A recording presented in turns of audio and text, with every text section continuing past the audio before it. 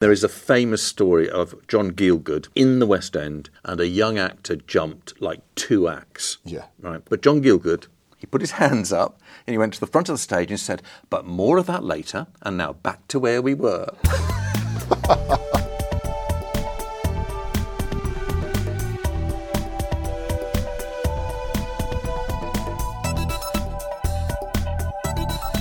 Hello, and welcome to the Crescent Theatre's Amateur of Life and Death podcast.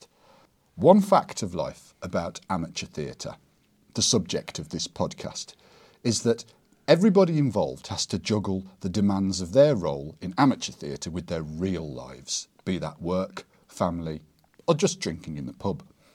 This means we have to be flexible, understanding, resilient, and ready to change hats at a moment's notice. As we all know, the show must go on. And so today, I'm joined by Rod. Rod was to be our guest, but he's had a battlefield promotion and is now guest and co-host of episode 3, as Luke sadly can't make it. Right, okay, so here it goes.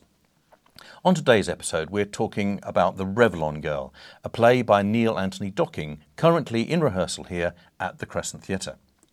Laura and Michael will be getting their geek on and introducing the setting of The Revlon Girl and the style of theatre it sits within. John, our backstage pass holder and my co-host today, will be taking a dive into the props department. Yep. And of course, Rod, today it all starts with you, as you've very kindly agreed to be our guest. Rod, I think it's fair to say that you've shaped your life around drama, performance and the arts.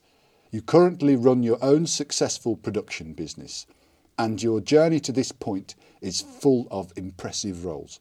I'm sure you'll tell us more about them as we talk more, but to give our listeners a taste, you have been a theatre director, a composer of music for theatre, including it says here dreadful, but I'm sure it wasn't, including a dreadful musical with Alan Bleasdale, a TV producer and director for the Beeb, ITV, Channel 4 and more, head of network television and radio at BBC Birmingham for 7 years, chair of the board of the Variety Club Children's Charity, visiting professor in TV studies at UCE, which is now Birmingham City University, chair of the West Midlands Arts and Screen West Midlands, CEO for 4 years of Fair Train, a charity increasing the availability and raising the quality of work experience, especially for disadvantaged young people. Rod, thank you for joining us. It's a pleasure. It's great to have you here. Tell us about your first love. It's always been there. I right from my earliest days, I had 5 or 6 years when I was a child, when I was desperately keen to become a professional airline pilot. But the eyesight was put the end to that. So I went back to my passion for theatricality. And I have no idea really where it came from. The only clue is possibly my maternal grandfather, whom I never met. But he was apparently always going to the latest shows in the West End, and he was apparently a very accomplished pianist who could come back having seen a new musical for the first time and play the tunes. Wow.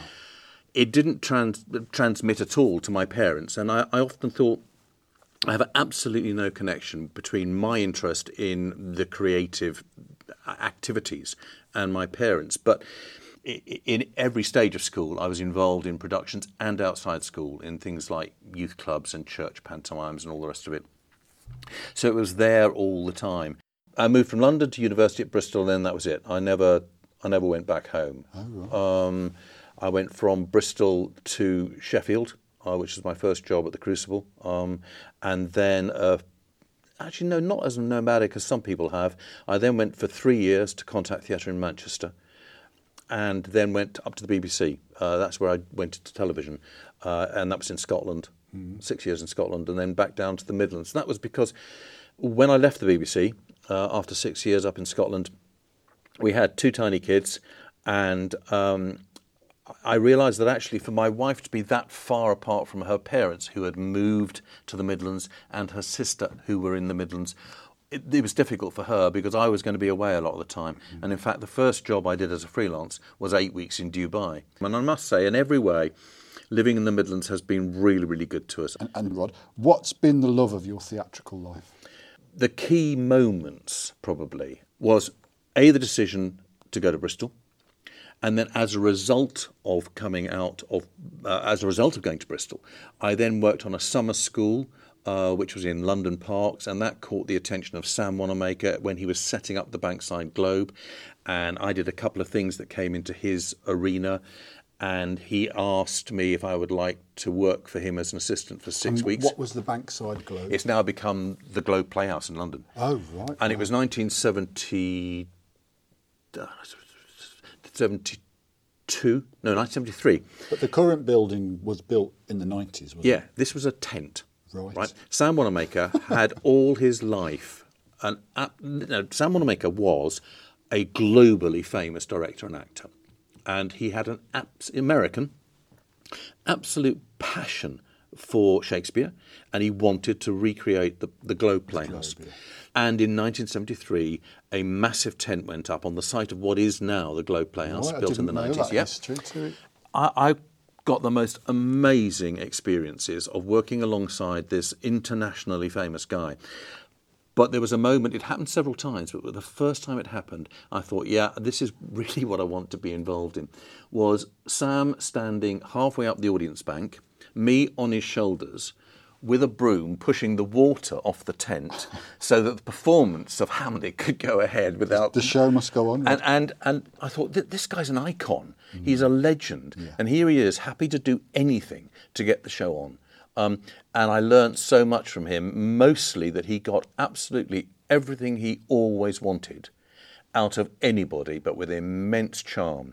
Excellent. And Rod, can you tell us about the one that got away? I was at Granada, and later one afternoon, I'd had a conversation with the then head of everything about whether I would take on a 3-project package the next year, which was to continue to produce Krypton Factor, to launch a junior version of Krypton Factor called Young Krypton, and a children's drama series. At that moment, a blank sheet, but it turned out to be Children's Ward, which became The Ward. So just for our listeners, Krypton Factor was It was ITV's leading entertainment programme, which was an all-round challenge. It was quiz, assault course, mental agility, landing aircraft in simulators. And I think that the actual words, the Krypton Factor, have kind of been woven into the English language now. It's sort of folklore. We were getting 15 million viewers. I mean, It was massive. So I'd agreed to do that in a conversation with the head of entertainment and drama, whom I knew well, and I'd been working there for quite a long time as a freelance, wasn't staff. And I went back to my office. And this is absolutely amazing timing. That evening, I got a phone call from Denise O'Donoghue, who was then running Hat Trick, saying, we've just had agreement from Channel 4 to do a pilot of a television show based on improvisation. And we would love you to direct the pilot with the understanding that if it's commissioned, you would then go on to direct the first series. That became Whose Line Is It Anyway, which was a massive hit. Yeah. And it was all about improvisation, which I really find fascinating and fun as a tool. It was theatre being put onto telly. Yeah. It was everything that you could possibly hope for. And I said to her, well, I actually can't do it. And she said, why not? I said, because I've just agreed to do this 3-package year next year. And she said, well, you've signed a contract. I said, that's not the point. I have just agreed to do it. And I can't turn around and now say to the guy I've been speaking to, sorry, I've changed my mind. I've had a better offer. So you'd agreed to do children's? I'd agreed to do 3 things, Krypton, Young Krypton and Children's Ward, all in the year. Okay. So whose line is it anyway? You had to I had to say no, sorry. I had to say, sorry, I can't do it. And that got away forever. And I think I would have loved it. The 4th of our standard questions for you. Tell us about a time when you died on stage. I got offered the role of Hamlet, and it was an extraordinary experience. Thelma Holt, who was a huge name then and probably started the London Fringe, was producing it. Michael Attenborough from The Dynasty was directing it. This was, I say, 8 times a week for 6 weeks. We used to do Q&As after a couple of performances of Hamlet, and Michael Attenborough used to come up for at least one of those. And there's one occasion where some woman said, I was really interested that you chose to cut that section from whatever scene it was, when Hamlet normally talks about X and didn't. And I'm just wondering why you did that cut, she asked Michael. And Michael said, I think that's one for Rod. And I said, I cut. I forgot my lines. I just jumped. And she said, no, but what I want to know is why you did it. I said, no, because it happens. It happens. It just happens. Yeah. And that's live theatre. You think, especially a part like Hamlet, when you've got so many lines and it's so dense, it would be so easy to skip. And then once you've skipped and you realise you've skipped as an actor, the big question you have to think while you're still delivering your lines is, do I attempt to go back? I know, and where the hell am I? And there is a famous story of John Gielgud in the West End, and I think it was a Shakespeare piece, and a young actor jumped like 2 acts. Yeah. Right. In which case you've got to come back. So, but John Gielgud, he put his hands up and he went to the front of the stage and said, but more of that later, and now back to where we were. And he said, I think you were about to say... And to be honest, that was probably the best way to do it. And the audience loved it. Yeah, Once the audience share a story, once they share your secret, and they know something's gone wrong and you're putting it right, they become even more part of the action. So I think they really love it. Yeah. And that was just, you needed to have, I mean, he was then, along with Olivier, was the leading light of British theatre. So he had the gravitas to be able to do it. Yeah. Because I've been in shows where you skip on a bit or somebody else skips on a bit, and if you've missed an important plot point, or as you say, if you've skipped on a lot, you've got to come back. And so you have to try and find a way to come back. And then sometimes you've got to skip forwards again. And it can be... And if you do that and the audience don't notice, fine. But if the audience realise and you start to lose the audience, then the performance can really suffer. So it's a tough one. And I think it's also how good a cast are you? Because... your fellow actors should see the terror in your eyes and think, I know what's happened here. Because the colour drains. Yeah, and they'll think, OK, I can help here. I can send this on the way. A lot of this podcast, for episode 3, we're looking at The Revlon Girl, which is the play by Neil Docking. So there's a couple of things about the play I'd like to cover with you. The play is an ensemble piece. That is to say there's no lead role. All actors have equal stage time. It's also an all-female cast. And here at the Crescent, it's also a female director and female props. The play is largely about women dealing with disaster and bereavement in a 1960s mining town. The world of the play is steeped in gender roles we might now see as old-fashioned, men going to work, the women staying home. And you've been in the game, as we might call it, long enough to see changes in the way gender is employed in drama and the way opportunity is distributed. What changes have you seen over your career?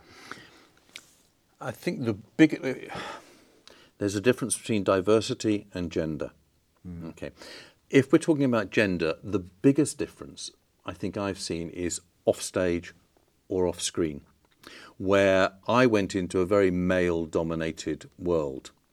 The finest director I've ever worked for, my artistic director at Contact, was Caroline Smith. Unusual. It was very unusual in those days. For actually, female directors was a bit unusual. For a female artistic director running a company was very unusual. Wow.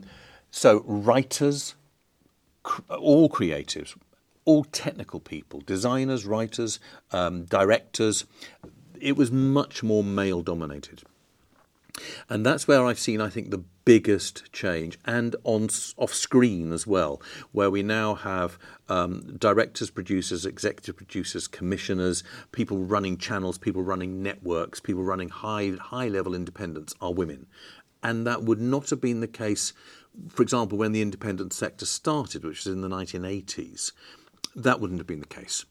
So that really, in terms of gender, has, I think, been the biggest difference. What I think has happened, though, is if you encourage and give opportunities to female directors, producers and writers, then there is a likelihood they will write better roles and more roles for women, but not necessarily for older women. Talk to older professional actresses and they still have an issue about the fact there seems to be much more available for men to keep going into their later years than there is for women. So that's still to be addressed. But I think it's almost holistic.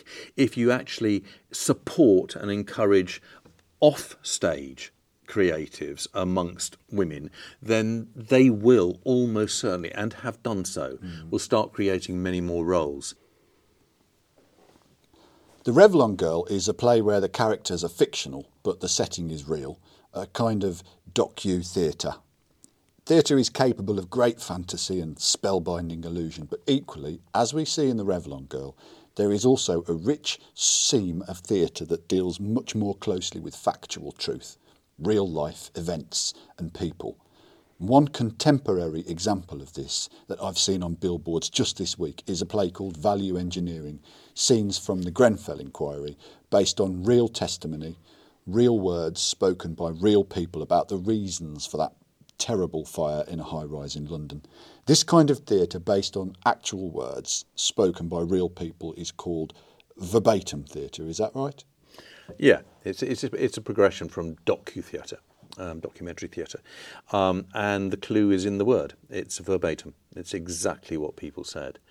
I think if we take the current situation and think about social media, and what I think underplays the problem is the term fake news. I mean, fake news is much more serious than that rather light term implies. It's very hard to know what to believe on everything we're fed on social media, and it's very, very powerful indeed. So it's getting more and more difficult for people to know what is true in certain circumstances which are really, really important and affect people's lives. Now, verbatim theatre leaves no room for doubt, because it is pretty much exactly what people said. I say pretty much because some verbatim practitioners will add little bits and will to help the construct, will not necessarily be 100% verbatim, but the majority are. So this is exactly what people say, and the skill then is to construct it. And then in my first job at the Crucible, I worked a lot with an actor called Robin Soanes, who started talking about his interest in verbatim theatre and has become one of Britain's most successful verbatim writers. Right. Talking to Terrorists was just a thinly veiled story about Mo Mowlam. Robin, who I spent a lot of time... And Mo Mowlam, she helped broker the Good Friday peace agreement in Northern Ireland. Yeah. And then I went to Contact Theatre and we did a thing called A Day in the Life of Manchester. And that was the first time I really, really experienced full verbatim theatre. The whole company went out for 24 hours with tape recorders into every section of Manchester society, from the night shelter to the bishop and the Lord Mayor. And then we put all those verbatim pieces with no additional stuff whatsoever into a piece to which we did add music, about 24 hours in the life of Manchester. And then you think, this is really, really powerful, because I've met that person who this actor is now portraying. I've met them. I heard them say this. And so if you were staging one of those plays, how does it differ in approach to what you would say to your actors and how you might construct the stage and stuff like that? I don't know who it is, and there's a quote I'm about to misquote, but somebody said, when verbatim theatre forgets that it's theatre, it's doomed. It's talking heads. It's basically talking heads. And the big challenge is, how do you give it life? How do you engage an audience? How do you give it light and shade, ups and downs, which hopefully the constructor has done for you, or the playwright? There's a visceral authenticity to it, and great plays are great plays, but they're constructs. Yeah. And verbatim theatre and some docu-theatre, they're not constructs in the same way, and that makes them powerful. And you've got to be fair. You've got to be honest. You've got to be fair. You cannot... You can do whatever you like with a fictional character, whatever you like. But you cannot, with a real character, turn them into the person they weren't. Thanks for that, Rod. We're going to move on now to talk about directing before we finish. There are a lot of directors in amateur theatre who maybe are just starting out, or who would otherwise be interested in benefiting from your experience. What were the mistakes you made or the lessons you learnt early on in your career or at any point in your career that you wouldn't mind passing on so our listeners, our aspirant directors in whatever setting can learn from them? I'll deal with a mistake or an error first, and then I'll do a series of tips if that's helpful. The error is, and actually, John, I'm going to remind you of a moment of something you said to me in a rehearsal. God. Yes, the error you can make, the mistake you can make is it's very easy to confuse anybody. And if as a director you're trying to take a production in a slightly different direction or change what you've been working on up till now because somebody maybe has come up with an idea that's a really good idea, you think, I need to adapt this. You need to work out who can change quickly, who can't change quickly, how you help people through that change and them understanding it. And you said to me at one moment in For Services Rendered, in which I think you gave a terrific performance, but in one rehearsal you said, God, I'm really confused now. And I thought, right, I shouldn't have let that happen. Because we were trying things this way, that way, this way, which way were working best. And I think I got you to a point where you didn't know what the hell I was talking about. And I suppose, so if I go through a series of tips, that's really important. This is a team effort. You're a director, not a dictator. And the best analogy I was given was when I was actually applying for an Arts Council bursary as a trainee director, and somebody said, it was a famous opera producer, I can't remember his name, who was on the panel, who said, how would you define the role of a director? And I'd never really thought about it. And there was this horrible silence. And he said, well, let me tell you how I see it, which is if you can imagine a 10-lane American freeway on a busy commuting morning, and it's got toll booths, and only 2 toll booths are working. Somebody has to get all that traffic through those 2 toll booths. And they all have different intentions, different speeds, different cars, different personalities. You've got to get them all going through that one direction. That's what I think a director does. And I'd never forgotten that. Yeah. And you think, so I would say, start out with a really clear idea of what you want to do with a show. Know the play better than anybody else. You need to be able to explain why every single word is there. Yeah. So when an actor says, I don't understand what this means, you think, well, if you think about Act 3, there's a reference there. You need to know it better than anybody else. You need to research around it really, really thoroughly, because you will never get that time of your life back. So if you're going to devote time to it fully, because then you really know the play. But listen to your team. They need to own the show as well. It becomes their show. Once it opens. So they need to be on board. And if you've got a particular route you're going down and somebody says, do you think it might be better if we perhaps brought this into it? Listen. Yeah. Give it a try. Yeah. It might be better. It's not weak. Don't be inflexible. No, and it's not weak to change your mind. And actually, I think actors warm to you when you say, can I tell you, I think I've got the last 2 days completely wrong. And what I actually think we should try is, and they warm to that because it's honest. The joy is that if you have a company of actors of, 6, 8, 10, they will all be different personalities. And you've got to think, does this person need a hug? Does this person need a bit of a slap? Does this person How can I get the best out of them? And they will all be insecure. Yeah. At the end of the day, to go on and speak somebody else's words and pretend to be somebody else in front of other people is one of the hardest jobs. And so, you can accept insecurity. And I think the role of the director is to give them as much confidence as possible so that they can do that. Be patient. It will take some people a long time to fit into a role, and you can go home at night and crack open another bottle of wine and think, oh my God, he's just not getting this. He's just not getting in. It's not working. And then there'll come a moment the next day or the day after you think, oh my God, he's got it. Yeah, boom, it just fires. And it's lovely. Getting the best performance possible out of each actor, and like you said, every actor is different. That's a skill. Yeah, and it's nice when you see it, and it's nice when you see people do things much better than they thought they could or you thought they could. And Rod, thank you so much for coming in. It's been a huge. I was going to say it's been a huge pleasure, but didn't you want to see Trish? Because I think she's just heading it off down to the props. Oh, thanks, Rod. See you later, Trish. Great. So that's John has dashed off. So I guess in the meantime, here's Laura and Michael. Thanks, Rod.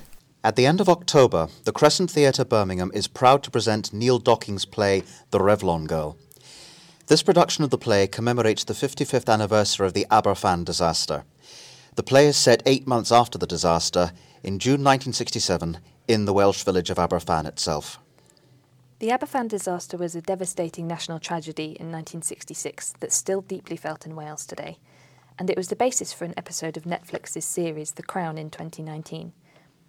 Younger listeners or anyone joining us from overseas might be less familiar with the story. The village of Aberfan, near Merthyr Tydfil, had grown up almost entirely around the coal mines started there 100 years before. On Friday, the 21st of October 1966, at about 9:15 in the morning, one of the mining waste tips on a hill above the village subsided after days of heavy rain. About 150,000 tons of debris rushed down the hill at high speed in a slurry 39 feet deep, destroying or flooding homes in the village and engulfing the junior school and parts of the senior school in feet of thick mud and rubble. Although miners and rescue teams managed to free some survivors that morning, the tip collapse injured many and ultimately killed 144 people in the village, 116 of them children. In the days immediately following the calamity, after the first news reports, Aberfan was inundated with volunteers who were sometimes a help but often a hindrance or even a danger, and the village also had to deal with media attention that was often less than sensitive while they continued to search for survivors. As the slurry had solidified, it took the people of Aberfan a week to recover every victim. On the 27th of October, there was a mass funeral for over 80 people, nearly all of them children. Still, support also poured in. On the day of the disaster, the mayor of Merthyr Tydfil set up the Aberfan Disaster Memorial Fund. By the time the relief fund closed for donations 3 months later, nearly 90,000 people around the world had donated over £1.6 million, about £30 million in today's money. Queen Elizabeth also visited the village on the 28th of October to pay her respects with the Duke of Edinburgh, and it was one of the few occasions she has been seen to shed tears in public. Within a few days of the disaster, a tribunal was also set up to hold an inquiry into the cause of the disaster. The tribunal lasted nearly 6 months.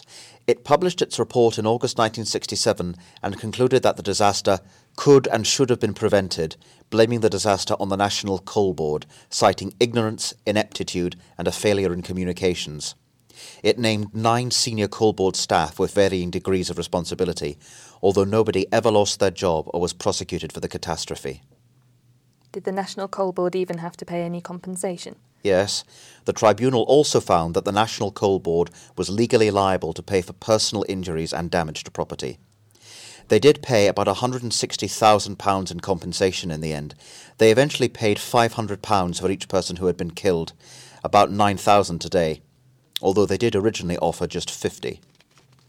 Did the area at least become safer afterwards? Not straight away. Because of the disaster, Parliament did pass the Mines and Quarries Tips Act 3 years later in 1969. But first, there were 7 spoil tips on the hills above Aberfan. Number 7 was the one that had collapsed.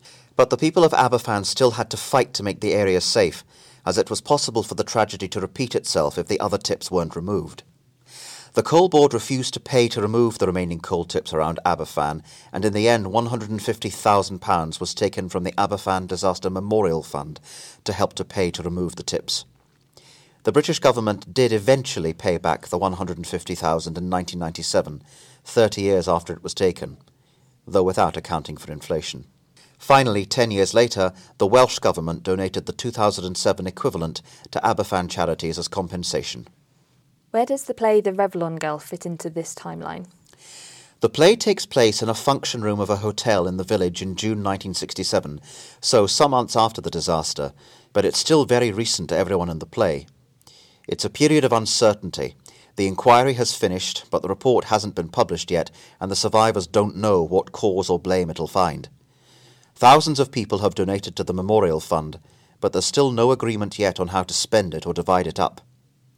The persistent rain reminds people of the continuing threat of the other spoil tips still looming over the village. They don't know yet if or when they'll be removed. Aberfan's residents are still coping with their own trauma from the disaster. In the play, it's still early days, so couples, bereaved parents, remaining siblings, friends and colleagues are all trying to figure out how to repair and continue their lives and relationships with each other, and everyone in the play is moving forward with their grief in different ways. Is it based on these real events and people? The play is based around the real events and place, but the characters are fictional, though they probably represent many real people from the time, based on the stories the writer found in the National Archives and beyond. The main characters, 4 Welsh women in the small mining village, all grieving mothers, all know each other and their families.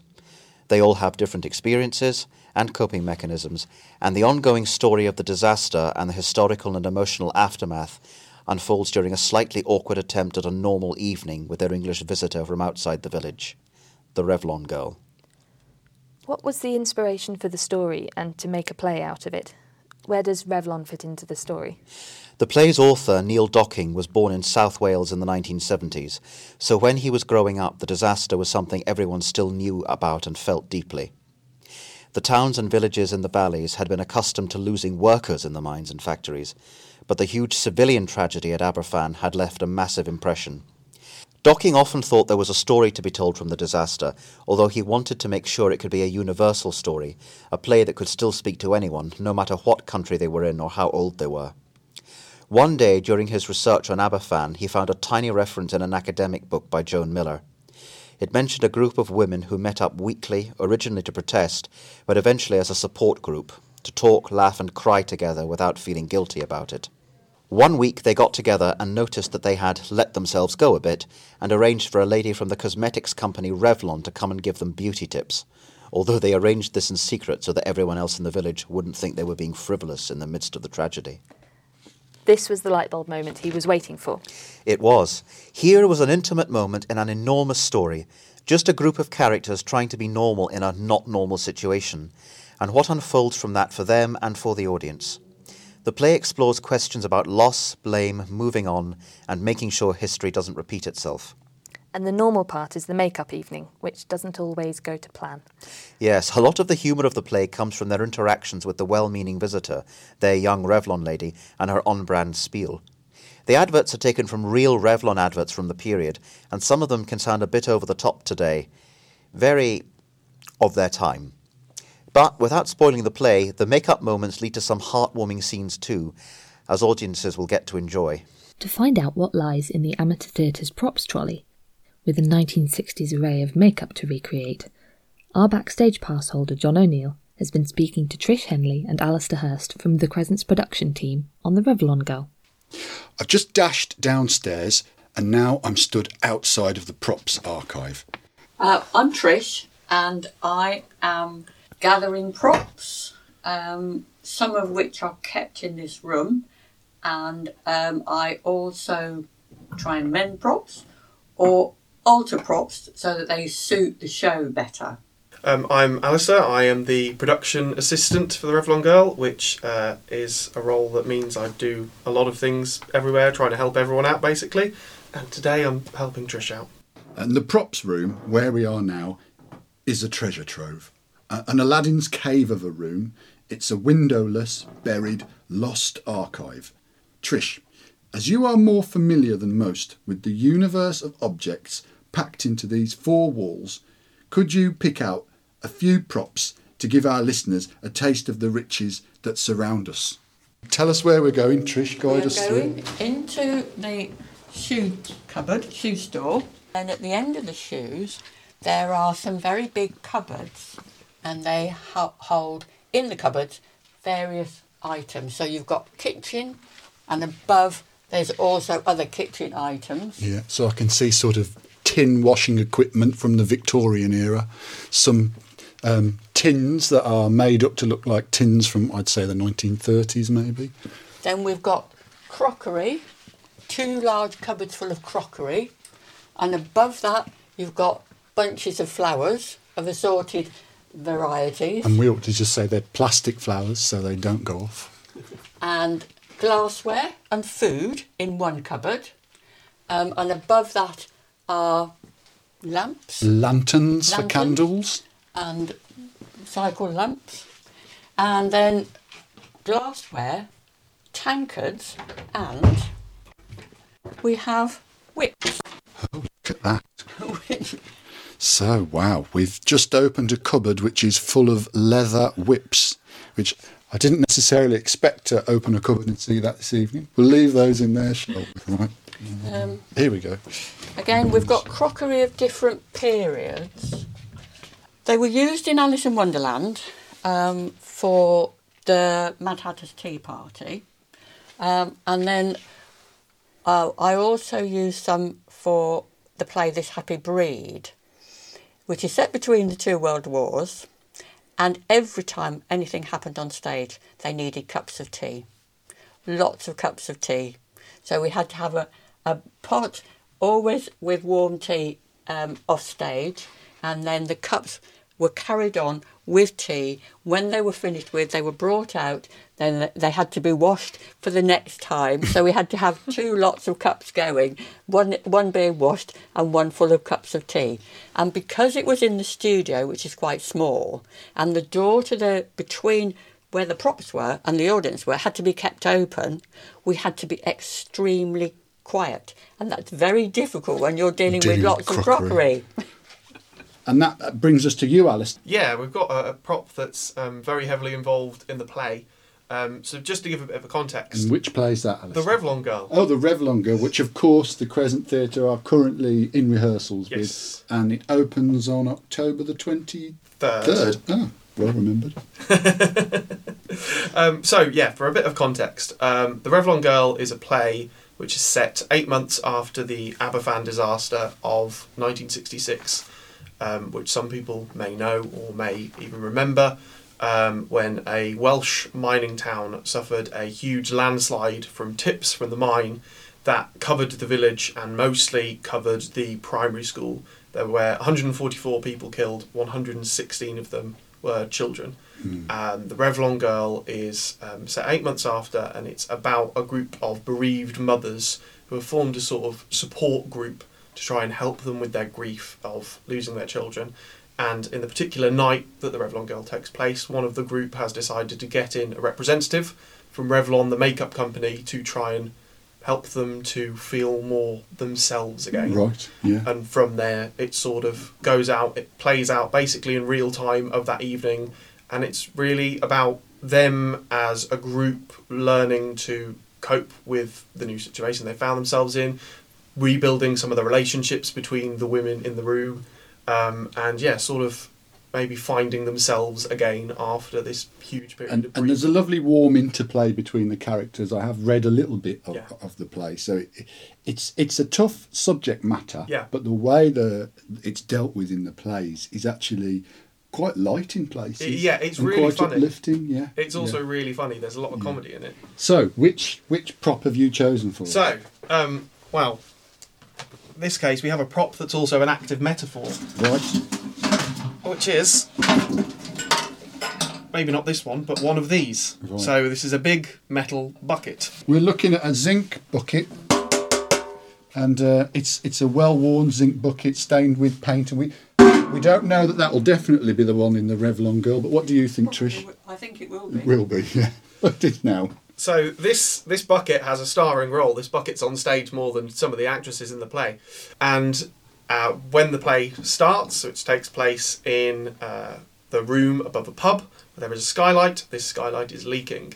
The first character enters, Sian, who is coincidentally played by my wife, Charlotte, comes in, notices this skylight leaking, and then fetches the bucket.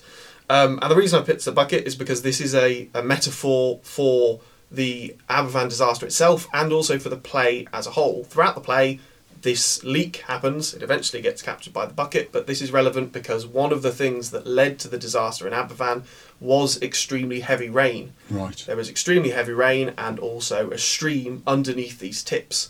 Both of these things combined caused these solid masses of rock that have been dug out of the mine to liquefy and slide down the mountainside. So this constant drip coming in the room that is relentless throughout the play, is reminding the mothers of the rain and the dripping and the water that caused the slide on that day. Yeah. And it's also this sort of metaphor for something that they can't get away from. Something. Trish, this is a question for you. How did you get started in props? And is this your first play where you've been totally in charge of props? I think it's the second. Right. But the first one was 39 steps and there weren't many props on there, so that wasn't an issue. Yeah. This is quite a different situation. And what is it that brings you back? That's a very good question. I actually do find it very interesting being involved and seeing a play develop through all the different rehearsals. It's really quite fascinating. Yeah. Yeah. And is it easy to find the props? Is it, or can it be quite stressful? I think it very much depends on the props, and it depends on how much you know about the time, the period that the play is set in. And because of my age, I ought to know a lot more about Revlon than I do, because at the time, I do remember the Aberfan disaster, but I wasn't particularly into makeup, so I don't remember much about Revlon. So I'm having to learn it from more or less from scratch, really. And in terms of, so you delve around, you find the props if you can, you get them all together, and then are you involved actually in the performances themselves? There can be, depending on the play, there can be quite a lot of backstage activity. And have you had actors take them into the dressing room and forget they've got them in their pocket? Yes. I say that from experience. I was going to say, one of my favourite things from being backstage in the show is just the look of a fully laid out props table where everything's been like taped off to have its own perfectly formed little section for each of the props. There's something I find just like looking at the props table of it all being laid out so perfectly and knowing exactly where you've got to put it back. That's like really satisfying. Yeah. And you're fine as long as all those little boxes have got something in them. It's when you go to get your prop and it's not there and you've got to make an entrance. And have you ever had an actor panicking trying to find their prop? No, touch wood. Touch wood. No. Right. But at the end of every show, I make sure that all the spaces have got items in, and then at the beginning of the show, so I'll check it out at the end of the night, and I'll check it in again before the show, and if anything goes missing in between times, then I'll look at the actor that the prop is used by and say, what have you done with it? Yeah. And then that's their problem, not mine. And there's no understudies for props? There's no understudies, per se. There's no understudies for anything. Wow. So, Alistair, a similar question for you, but not about props. You're the production assistant for Revlon Girl. Why is that a role you enjoy, and what have you been doing to support the Revlon Girl?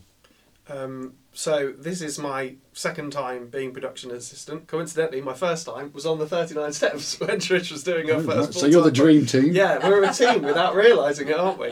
So this is my second time being production assistant. Previously at the Crescent, I've just done acting mostly, and what I've been really enjoying about production assistant is you're in a position where you're sort of sitting outside of all the creative processes, but in a way that you do get to interact with them. But even when you're sitting on the outside as an actor not doing your scene, I think you're still slightly involved in what you're doing, and I think even if you're directing, you're still involved in what you're doing. It's really interesting to have that sort of third person perspective on all of those decisions that are being made. I think you can see the production forming from all the departments, perhaps in a way that you can't when you are involved as a specific department. So you've got that sort of critical distance. Yeah. It's really interesting having that critical distance, as you say. And then what I've been doing to support the Revlon Girl is basically, the production assistant is there, sort of first and foremost, as assistant to the director is the most important thing in whatever capacity they will need. You'll always be at the production meetings, at the rehearsals, making any notes that needs doing. So, especially with the Revlon Girl, one of my main things has been sitting in the rehearsal rooms, noting down the blocking, which is where is everyone, who's moving where, who's standing up, who's sitting in what chair at which point, because not a lot of it is laid out in the script, and it's very easy to go through the play, put some movements in, put some blocking, and then everyone forgets them because they've been busy acting. And then I'm the one going. And it is absolutely key. I've been in rehearsal rooms where, 3 weeks ago we had a particular scene, and by the time we finished rehearsal, it was perfect. We knew exactly where everybody was going, and there was lots of movement, and there's, lots of people. You come back to do it 3 weeks later, nobody can remember a thing apart from the production assistant and then- who's written it all Yeah. down, and no, you're stood here, you're there, and that's quite a skill in itself, really. Yeah, that's something that I, in a weird way, that I wouldn't think I would enjoy quite as much as I do. But like knowing where everyone is, I'm also a real stickler for people being dead accurate on the script as well. Yeah. It's just an annoying habit that I've In had. terms of their lines. In terms of their lines, yeah. Yeah. If it was, if it's the line is whatever, didn't you know that? And they say, didn't you know? That's like even things like that. I'm just a real stickler for it. And Well, I think weird. it's right to be a pedant about Yes. those things, because a playwright, every full stop, every comma, they've put those there for a reason. Yeah. For that character to create that mood. So 100%, don't let the actors walk all over that. And then we're going to finish with a true or false quiz, which is kind of based on the Revlon Girl. So in the Revlon Girl, there's lots of makeup that gets talked about, and one of the slogans that used to be used by Revlon in the 60s when this play is set was "Cherries in the snow. Who knows who you really are? Does he? Who knows the secret hopes that warm your heart? Who knows the dreams you dream? Who knows you sometimes long to sleep in pure silk sheets?" I'd buy it from you, John. So we have a list of 6 lipstick shades. Some are made up and some are real, and it's for you, one at a time. I'm going to come to you to guess whether it's made up. If it's made up, I want you to say Tricks, if you think it's made up. And if you think it's a real shade from the 60s, I want you to say Lips. So we'll start with Alistair first. Pango Peach. It's a full, ripe peach with a world of difference, born to be worn in big, juicy slices. Tricks. Lips. You got that one wrong. I'm going to keep score. Big juicy slices that made me think that. This one's for you, Trish. Candy Floss. A pink and luscious shade, so sweet. She wears the taste of a fairground treat. I'd say Lips. Tricks. We've made that one up. That's 0 points for you as well, Trish. Right. Alistair. Berry Bonbon. A strong, sweet red. Brilliant on lips and fingertips. Tricks. It's real. It's lips. You've got 0 again. Trish. Honeybee Pink. Meet the Honeybee Girl. Such a feminine female. Is it any wonder that most of life's honey seems to be gathered for her? Tricks. It's real. Lips.